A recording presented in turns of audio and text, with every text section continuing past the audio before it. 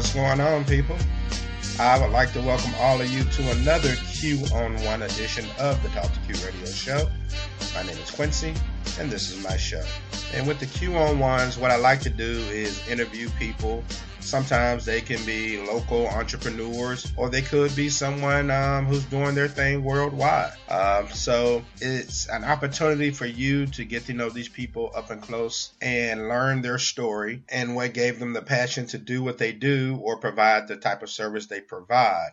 So please sit back and enjoy the show. And please be encouraged to share. A lot of people, including myself, kind of do their thing by word of mouth, So the more you spread the knowledge about the show, then the more people who can tune in and grow this thing and make it bigger. And it also gives more support for the people who I bring on the show who are looking to get their product or services out to the masses. Without further ado, let's get to the interview. She has a passion to help people achieve their fitness goals, despite maybe being too busy with the stresses of everyday life. Residing in the Golden State of California, please welcome Miss Christa Janine to the Talk to Q radio show. Christa, how's it going? Hi, thank you. So glad to be here. And I appreciate you taking the time. Now, I have a few questions, and they may seem kind of random to you, but I'm just trying to learn more, I guess. And I don't know a lot about yoga, so my first question is, do you have to practice a certain religion to do yoga? So, you know what, and I think that a lot of people think that it is, but you definitely don't have to practice a certain religion to do yoga. First off, yoga in itself is very much so an appropriated workout regimen from India, right? So we are already culturally appropriating this sacred, fitness attribute that we use in the Western world. So Western yoga very much so is not rooted in the ideology of a certain religion. You don't have to be Hindu, you don't have to be you don't have to practice Buddhism. It really is just what your own personal practice is and your own personal religious beliefs are. You can implement them into your yoga practice. So it definitely doesn't have to be I do yoga, so I must be Buddhist, or I do yoga, so I must chant Hindi prayers. It's not that at all. So I think a lot of that is kind of misguided, and I think a lot of that is just people don't know, so they assume things. But you definitely don't have to practice a certain religion to do yoga, not by any means. That's not even almost a requirement. Okay, so I'm a big guy. I'm used to seeing really super skinny people doing yoga. The person who's so skinny you can't tell what direction they're facing unless you see their eyes. Right. Exactly. So is there a preferred size when it comes to yoga, or can anybody do it? Anybody can do yoga. I myself am not skinny by any scope of the imagination. I'm pretty sure I'm weighing in at 230 these days, and it's fine. And even when I first started yoga, I was maybe 170, which isn't what people would think of when they think of a yogi. But my yoga practice is very advanced, and more so than some people, they're half my size. So I think it really is just how much you're willing to put into it, and also you letting go of that idea that you have to be a certain size in order to do yoga, or you have to be a certain weight to do yoga. Yoga really is for everybody, and you can build upon it. So it's not I'm going to wake up today and be able to do a headstand, but no, I can start working toward doing a headstand. I can start working toward doing a longer plank and all these other things. So I think what people really should get from yoga is that it's a practice. It's not a perfect, and we say that a lot as instructors.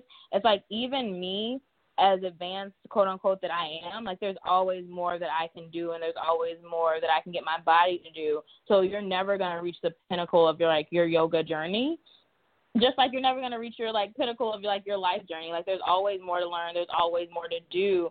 So yeah, I think people should just be open to learning and failing and then trying again. And I think that's the biggest thing that yoga has done for me is it's okay to fail. It's okay to fall. But it's all about getting back up and trying again. And I even teach my students that it's the first time you fall out of a handstand or a headstand or whatever is the best thing that could ever happen to you, because you realize, I didn't die.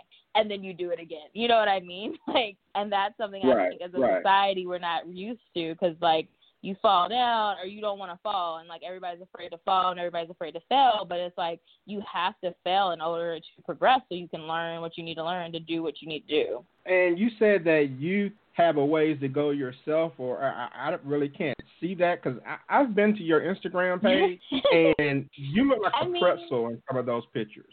What more do you have to do? I have no idea, because there is no way I will play you in a game of Twister. You're going to win every time. Well, right. But the thing is, like, there's always more to do. Like, you look at my page and you see, like, oh, like, she can do all this stuff, but then I go to, like, people that I follow, and I'm like, oh, wow, like, I really want to be able to do that.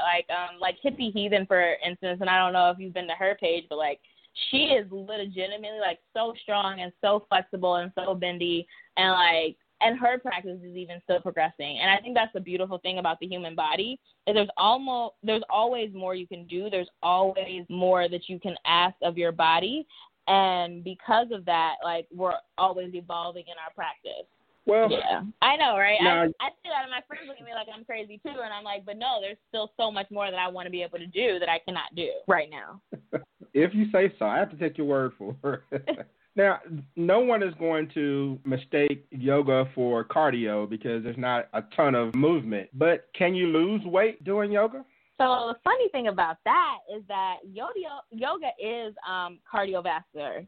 So, and I think a lot of people have that misconception too, that you have to be jumping up and down and like doing burpees to get a cardio workout. But like the type of yoga I practice is like vinyasa power yoga, where you're constantly like putting breath to movement and using your entire body. Like you can definitely burn like cardiovascular worth of calories in a power yoga class, in an advanced class, or even in a beginner class, depending on your level. So, I mean, there definitely is cardiovascular included in the vinyasa practice, but you can absolutely lose weight doing yoga, especially like if you're doing power yoga or vinyasa, which is just that breath to movement, and that constant movement over an hour, like you're burning so many calories and you don't even realize it.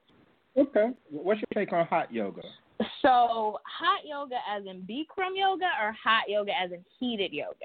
Because those are two different things. So like I had no idea. Traditionally, yeah, exactly. So hot yoga traditionally is Bikram yoga, and it's 26 postures, and you repeat them twice. So you do them once and then you do them again. So that is hot yoga. It's set to like 105 or so degrees, with roughly like 30 to 40% humidity in the room. Heated yoga, any yoga can be heated yoga. Like when I was teaching at Core Power, I taught yoga sculpt, and that was a heated environment that we would turn the heat up to like 93 degrees, and then from there we would add humidity accordingly or no humidity at all. So even with that power flow, when I was teaching like the advanced flows, it would be like 98 degrees in there with like humidity of 30%. So you can still like sweat a lot and detoxify the body, but you can't necessarily like burn calories that way. And I know that sounds crazy and people think you can, but what happens is like you can lose water weight from that because you're sweating a lot, but after a while like that kind of like evens out. Yeah. So it's like when you first start like doing heated yoga, you're like, oh my God, I'm sweating so much, and I'm losing so much weight. But a lot of that weight is just water weight because the heat helps you detoxify the body. You're getting those like impurities out of your body, and then you're also like sweating out so much of your water that you lose water weight. So not all of it is like, oh, I'm actually like burning calories and losing fat. Some of it is like, oh, I'm sweating a lot and I'm like losing water weight. That makes sense. I get that. Yeah. And so but I love outside yoga, just for the record.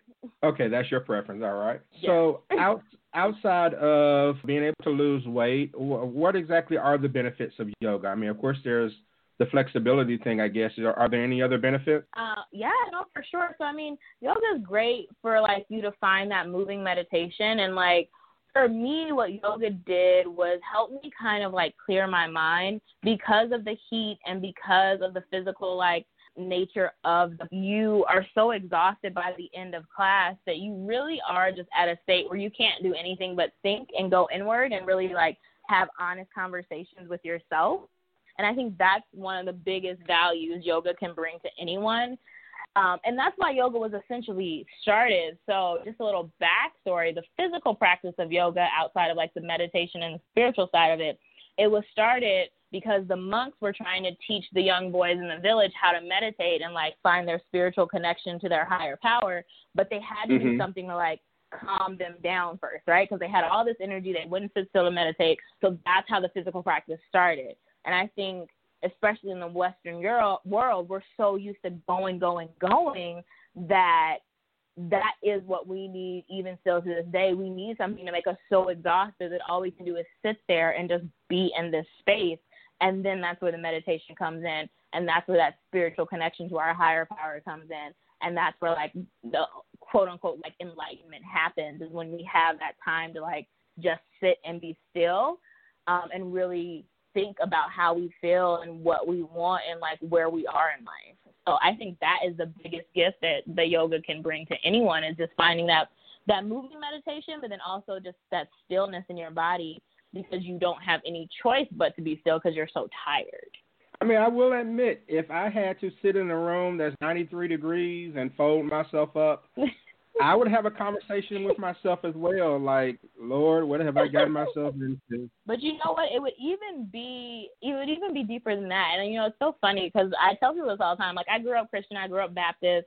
My mom's a minister, a lot of ministers in my family. But there was a point in my life where I had kind of, like, disconnected myself from, like, organized religion and the church, just because, like, there's a lot of things that happen in organized religion that I just don't agree with. And I feel like there's a lot that has progressed over the past decade or so within the church, which is great and amazing. But just when I first went off to college, there were just so many things that I just was like, you guys are wrong. You're not doing the right things. Like, you're not supporting, like, the people like God would want. So anyway, I say all that to say what yoga really did for me is that it helped me develop that spiritual relationship with God, right? It helped me really build upon, like, the foundation that I had gotten as a child and really develop it into a more adult-like relationship with God, where even though things aren't great and even though I don't like how things are going, like, I can have a conversation with God right now and, like, be just as clear as I'm talking to you. Like, that's how my relationship with God is. And I think a lot of that I can attribute to my yoga practice and being able to really disconnect from the world and go inward and have that time to, like, pray and listen to God. Because I think people also miss the mark when it's like, meditation is us receiving, like, our download from God. It's like you can pray, but if you're not taking that time to sit and listen to what God has to say to you, then it's just like a one-sided conversation. But it's like God wants you to have that dialogue with him, but you have to be willing to sit still and listen to the other side of the conversation. So for me, that's one of the biggest things. And I tell people this all the time, especially when they talk about yoga and religion. I'm like, my spirituality grew tenfold when I started doing yoga than it ever would have grown if I would have just stayed in the church and, like, just been doing the same things I was doing within the church and, like, church because you're supposed to go to church and reading the Bible because you're supposed to read the Bible, you know? So I think just really being able to hone in on that spiritual relationship with God, like, yoga took that way beyond what it would have been otherwise. Well, I mean, is that what got you started on your yoga journey? I mean, how did it all begin for you, and what made you decide that, you know what, not only am I going to do this, I'm going to teach it as well?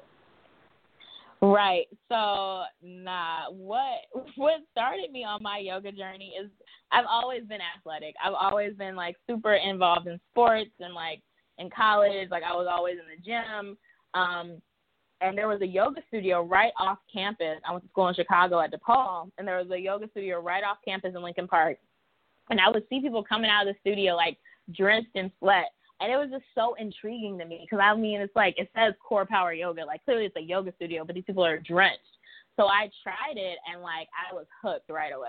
And I had dabbled in yoga here and there, like, in the past, but never really committed to it. And I think the heat was another level of challenge that I also really enjoyed. And because I loved it so much and thought it was such a great physical practice, I wanted to teach it. And once I went through teacher training, that's when all the spiritual growth happened, and that's when all the, like, the release happened. And it's kind of, like, crazy how it transpired because, and I talk about this a lot, like, when I'm sharing my story, throughout my entire adolescence, I was, like, really depressed, like, probably severely depressed, more so than I would like to, like, you know, actually admit sometimes. And because of that, yoga really allowed me to kind of work through a lot of my past trauma and really find new coping mechanisms to deal with that. And like I said, even helping me grow in my relationship with God.